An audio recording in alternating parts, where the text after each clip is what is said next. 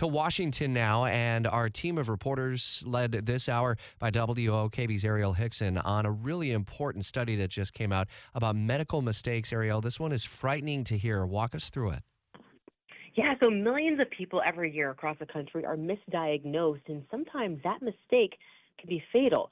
Women and minorities are the most at risk.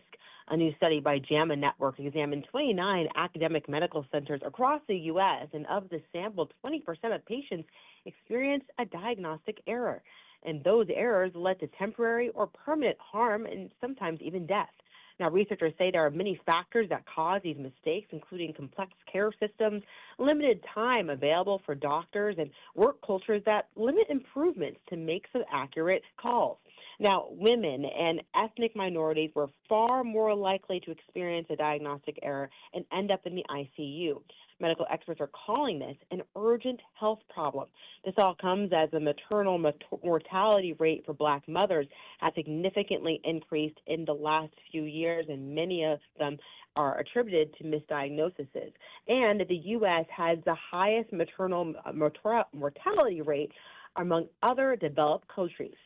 So as we break down some of the data and ultimately what can be done about it, and that ultimately could influence how we could improve healthcare into the future, is this kind of a learning lesson and guide for medical organizations, hospitals, and the like to really sweat the small stuff?